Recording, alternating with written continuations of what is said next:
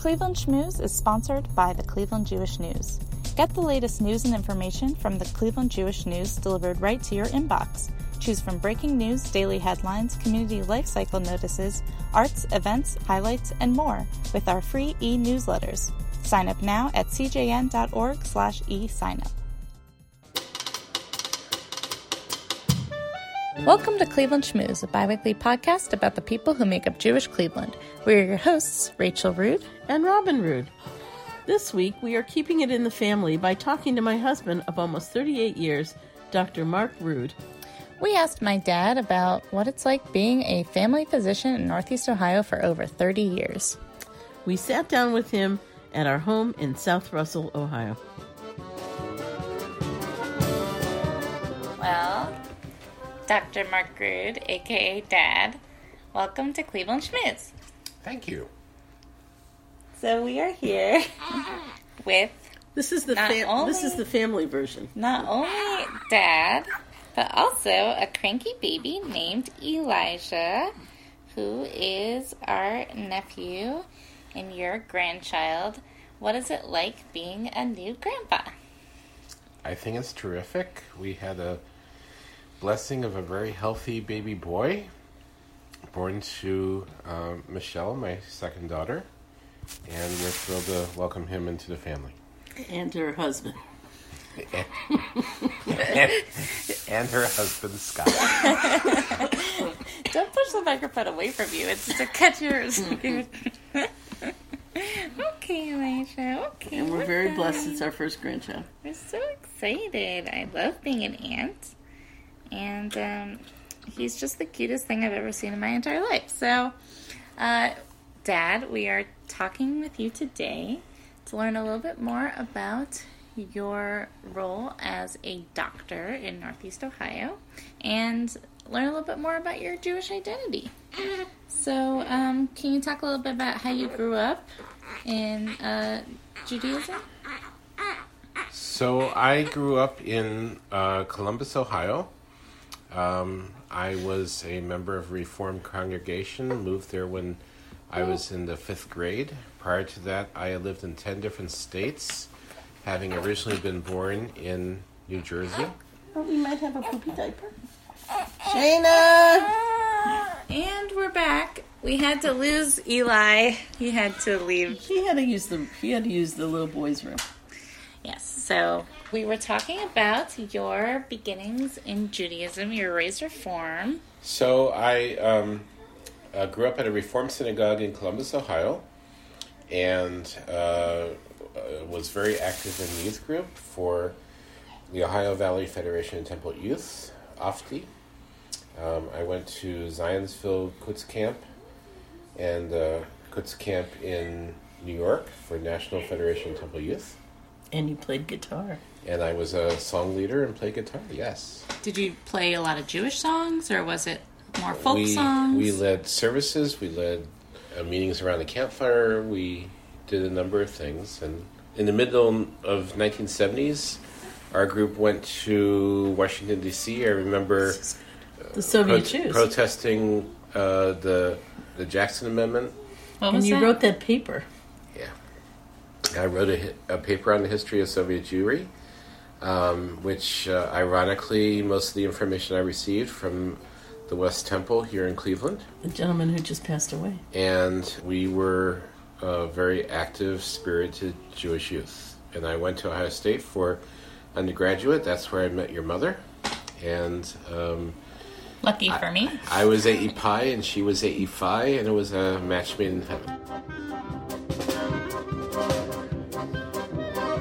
There are 2 Jewish fraternities and a sorority, right? Are they exclusively Jewish, or were they exclusively Jewish at the time? No, they weren't exclusively Jewish, but the irony was that most of the boys who grew up with Robin had pledged AE Pi, and I had a scholarship to Ohio State that required I either live in the dormitory or a fraternity house. Didn't want to live in the dormitory, so starting my freshman year, I pledged the AE Pi fraternity from the first day of my schooling at Ohio State.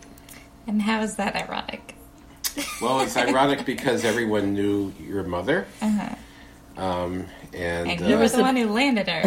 There was a big Cleveland contingency. there are a lot of people from Cleveland who attended that fraternity. Cool.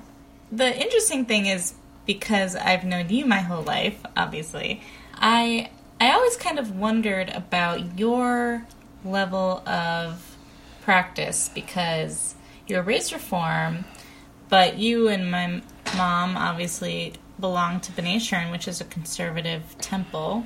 So was that a conversation where you guys were considering Reform synagogues when you moved? Did you have any issue with joining a different sect than you were raised?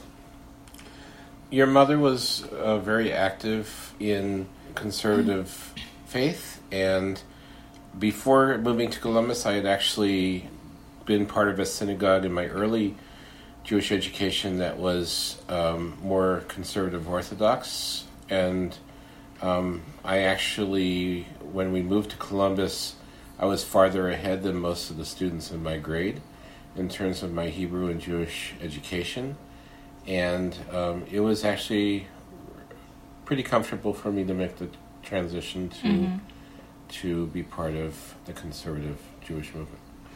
But you don't, attend... You never go to temple.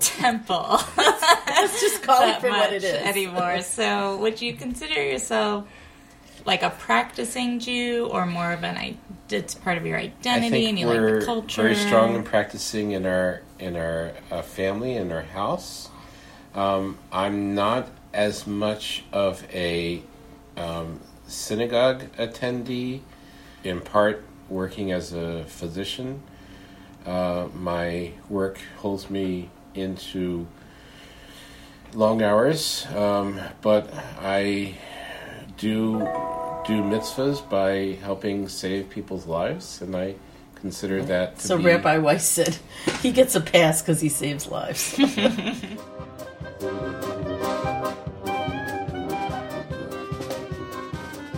But ironically, your grandparents in Columbus at Temple Israel, your grandfather was very active in his congregation in men's club and the choir, and your grandmother was very active in her sisterhood. Right. So he did have the experience of having both of his parents be very involved in their synagogue life in Columbus. And I think the perspective of having been active in both a Reform and conservative synagogue is, I think that if you're passionate about your Judaism, the experience can be fulfilling in either of the two denominations. So I didn't feel any less Jewish being in a Reform congregation as a conservative congregation. Speaking of saving lives, that's a good transition to talking about your long career in Northeast Ohio being a family physician. Let's tell our listeners sort of how you get started in your interest in medicine, and does the saving lives, the helping others, how do you sort of relate that to your Jewish identity?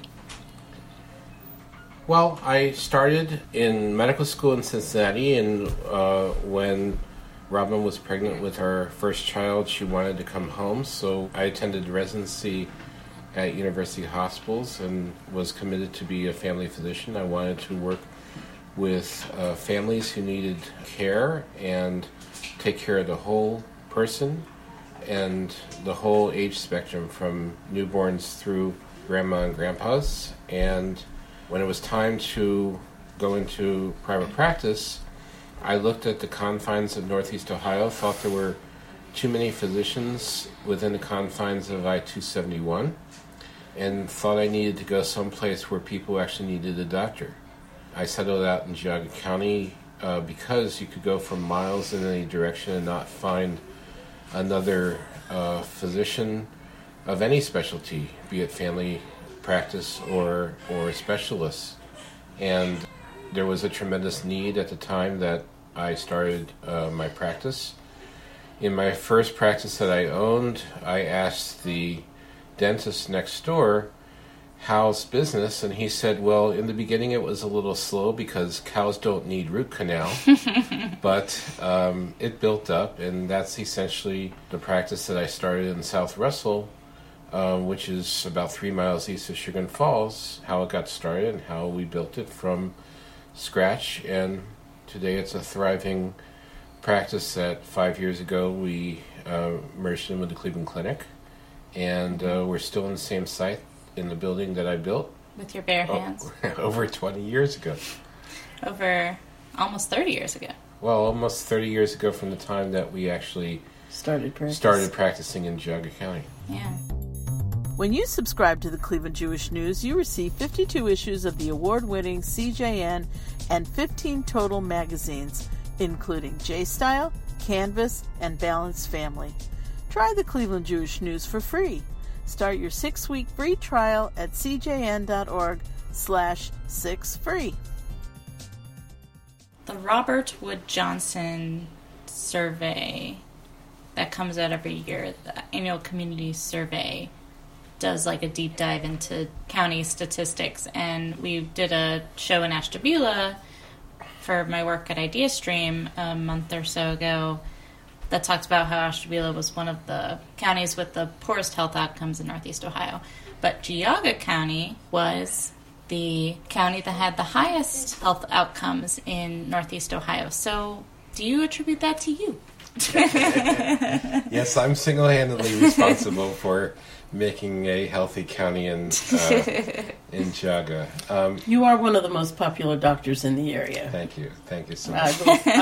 From your unbiased perspective. I will, but it is true nonetheless. Okay. I mean, I remember you guys being involved in campaigns to improve the health of the county. Exactly. There was an article that came out in the American Journal of Public Health, I believe, that called in a survey done of 444 counties randomly chosen across the nation that Geauga County had the auspicious honor of being the most obese county in the nation, according to this journal article. This is years ago. This was 2006. This was 2006, I believe. So your mom being a dietitian and me being a family physician, we thought we should try to do something about that. Mm-hmm. We should fight back as Geauga County. So we organized the county hospital, wrote a study to get funding to give free medical advice and nutrition counseling and exercise fitness at the local Geauga YMCA to any county resident who would participate in what we called the Geauga Fitness Challenge. And it was a great initiative. We were trying to move the county before any other move-it campaigns from the really local hospital systems. We were, as your mom said, ahead of our time.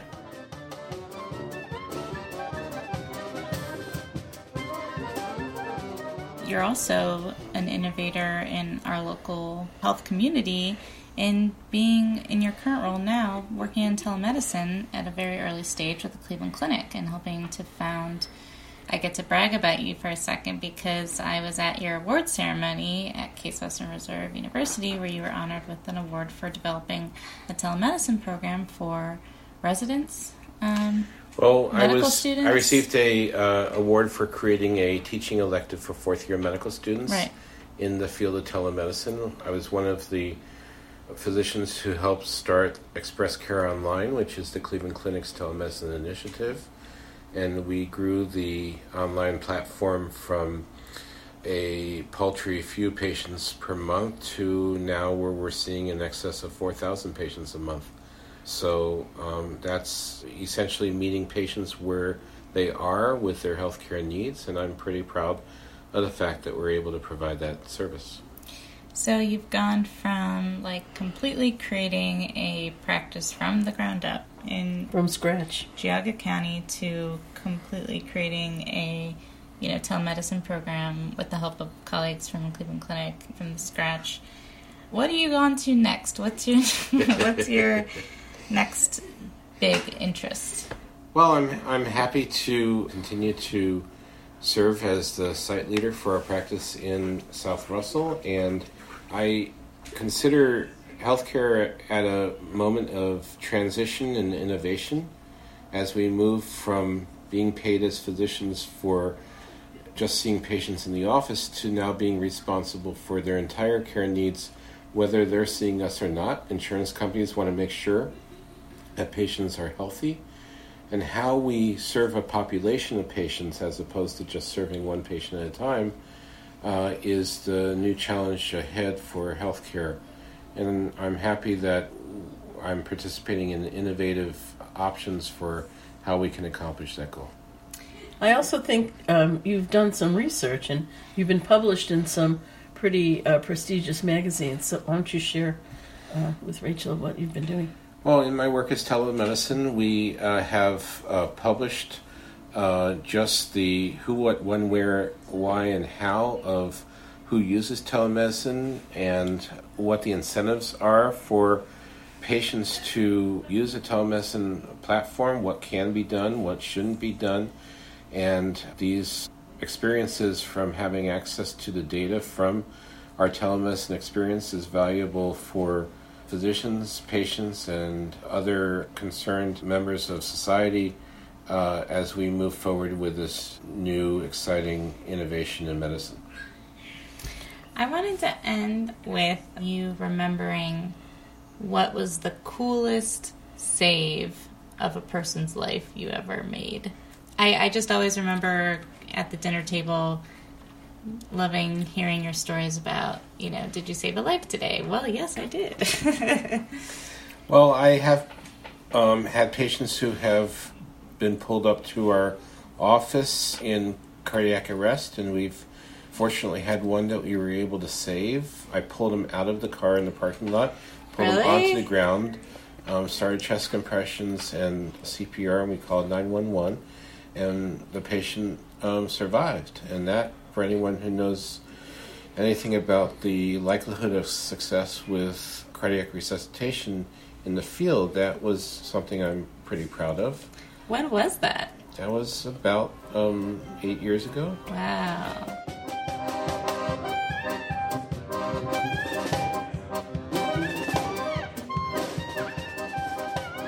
Very cool. Yeah. No, my favorite story is when he had a patient in the office and he listened to his heart and heard something that wasn't quite right. And he said to the guy, gee, I think you really need to go to the hospital. And the guy goes, no, I've got some errands to run and I have a funeral I have to go to. And then your father says, yeah, well, if you don't go to the hospital, the funeral might be yours. So the guy goes That's dark. Well, the guy goes to the hospital and then he gets a phone call back from the ER doctor who listened to him, and he said, nice pickup, Dr. Very nice. But can we talk about measles? Okay. Just quickly.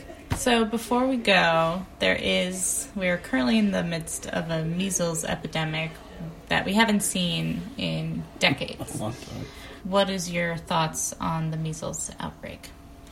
Well, I think it's very unfortunate because measles, as you may know, is a disease that we actually declared had been eradicated in the United States. And now because people are not getting vaccinations as fully as they should, we're seeing occurrences in over 20 states.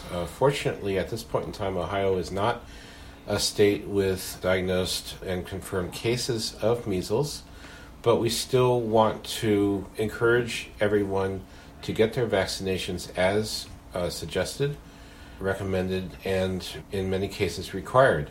This is not just an individual health issue, this is a public health issue, because if people do not get the vaccines that they need, then other people who are more vulnerable are put at health risk. So like seniors and infants and people who are immunosuppressed because they're trying to cancer patients receive chemotherapy for cancer, young infants who are too young to be vaccinated for measles, for instance. And fortunately, in Ohio, we do not have currently an epidemic as of the time of this podcast, but who knows what will happen in the future. Fortunately, people who were born before 1957 are universally felt to be immune in most cases. You should always check with your family physician, internist, or pediatrician if you have any questions about vaccinations.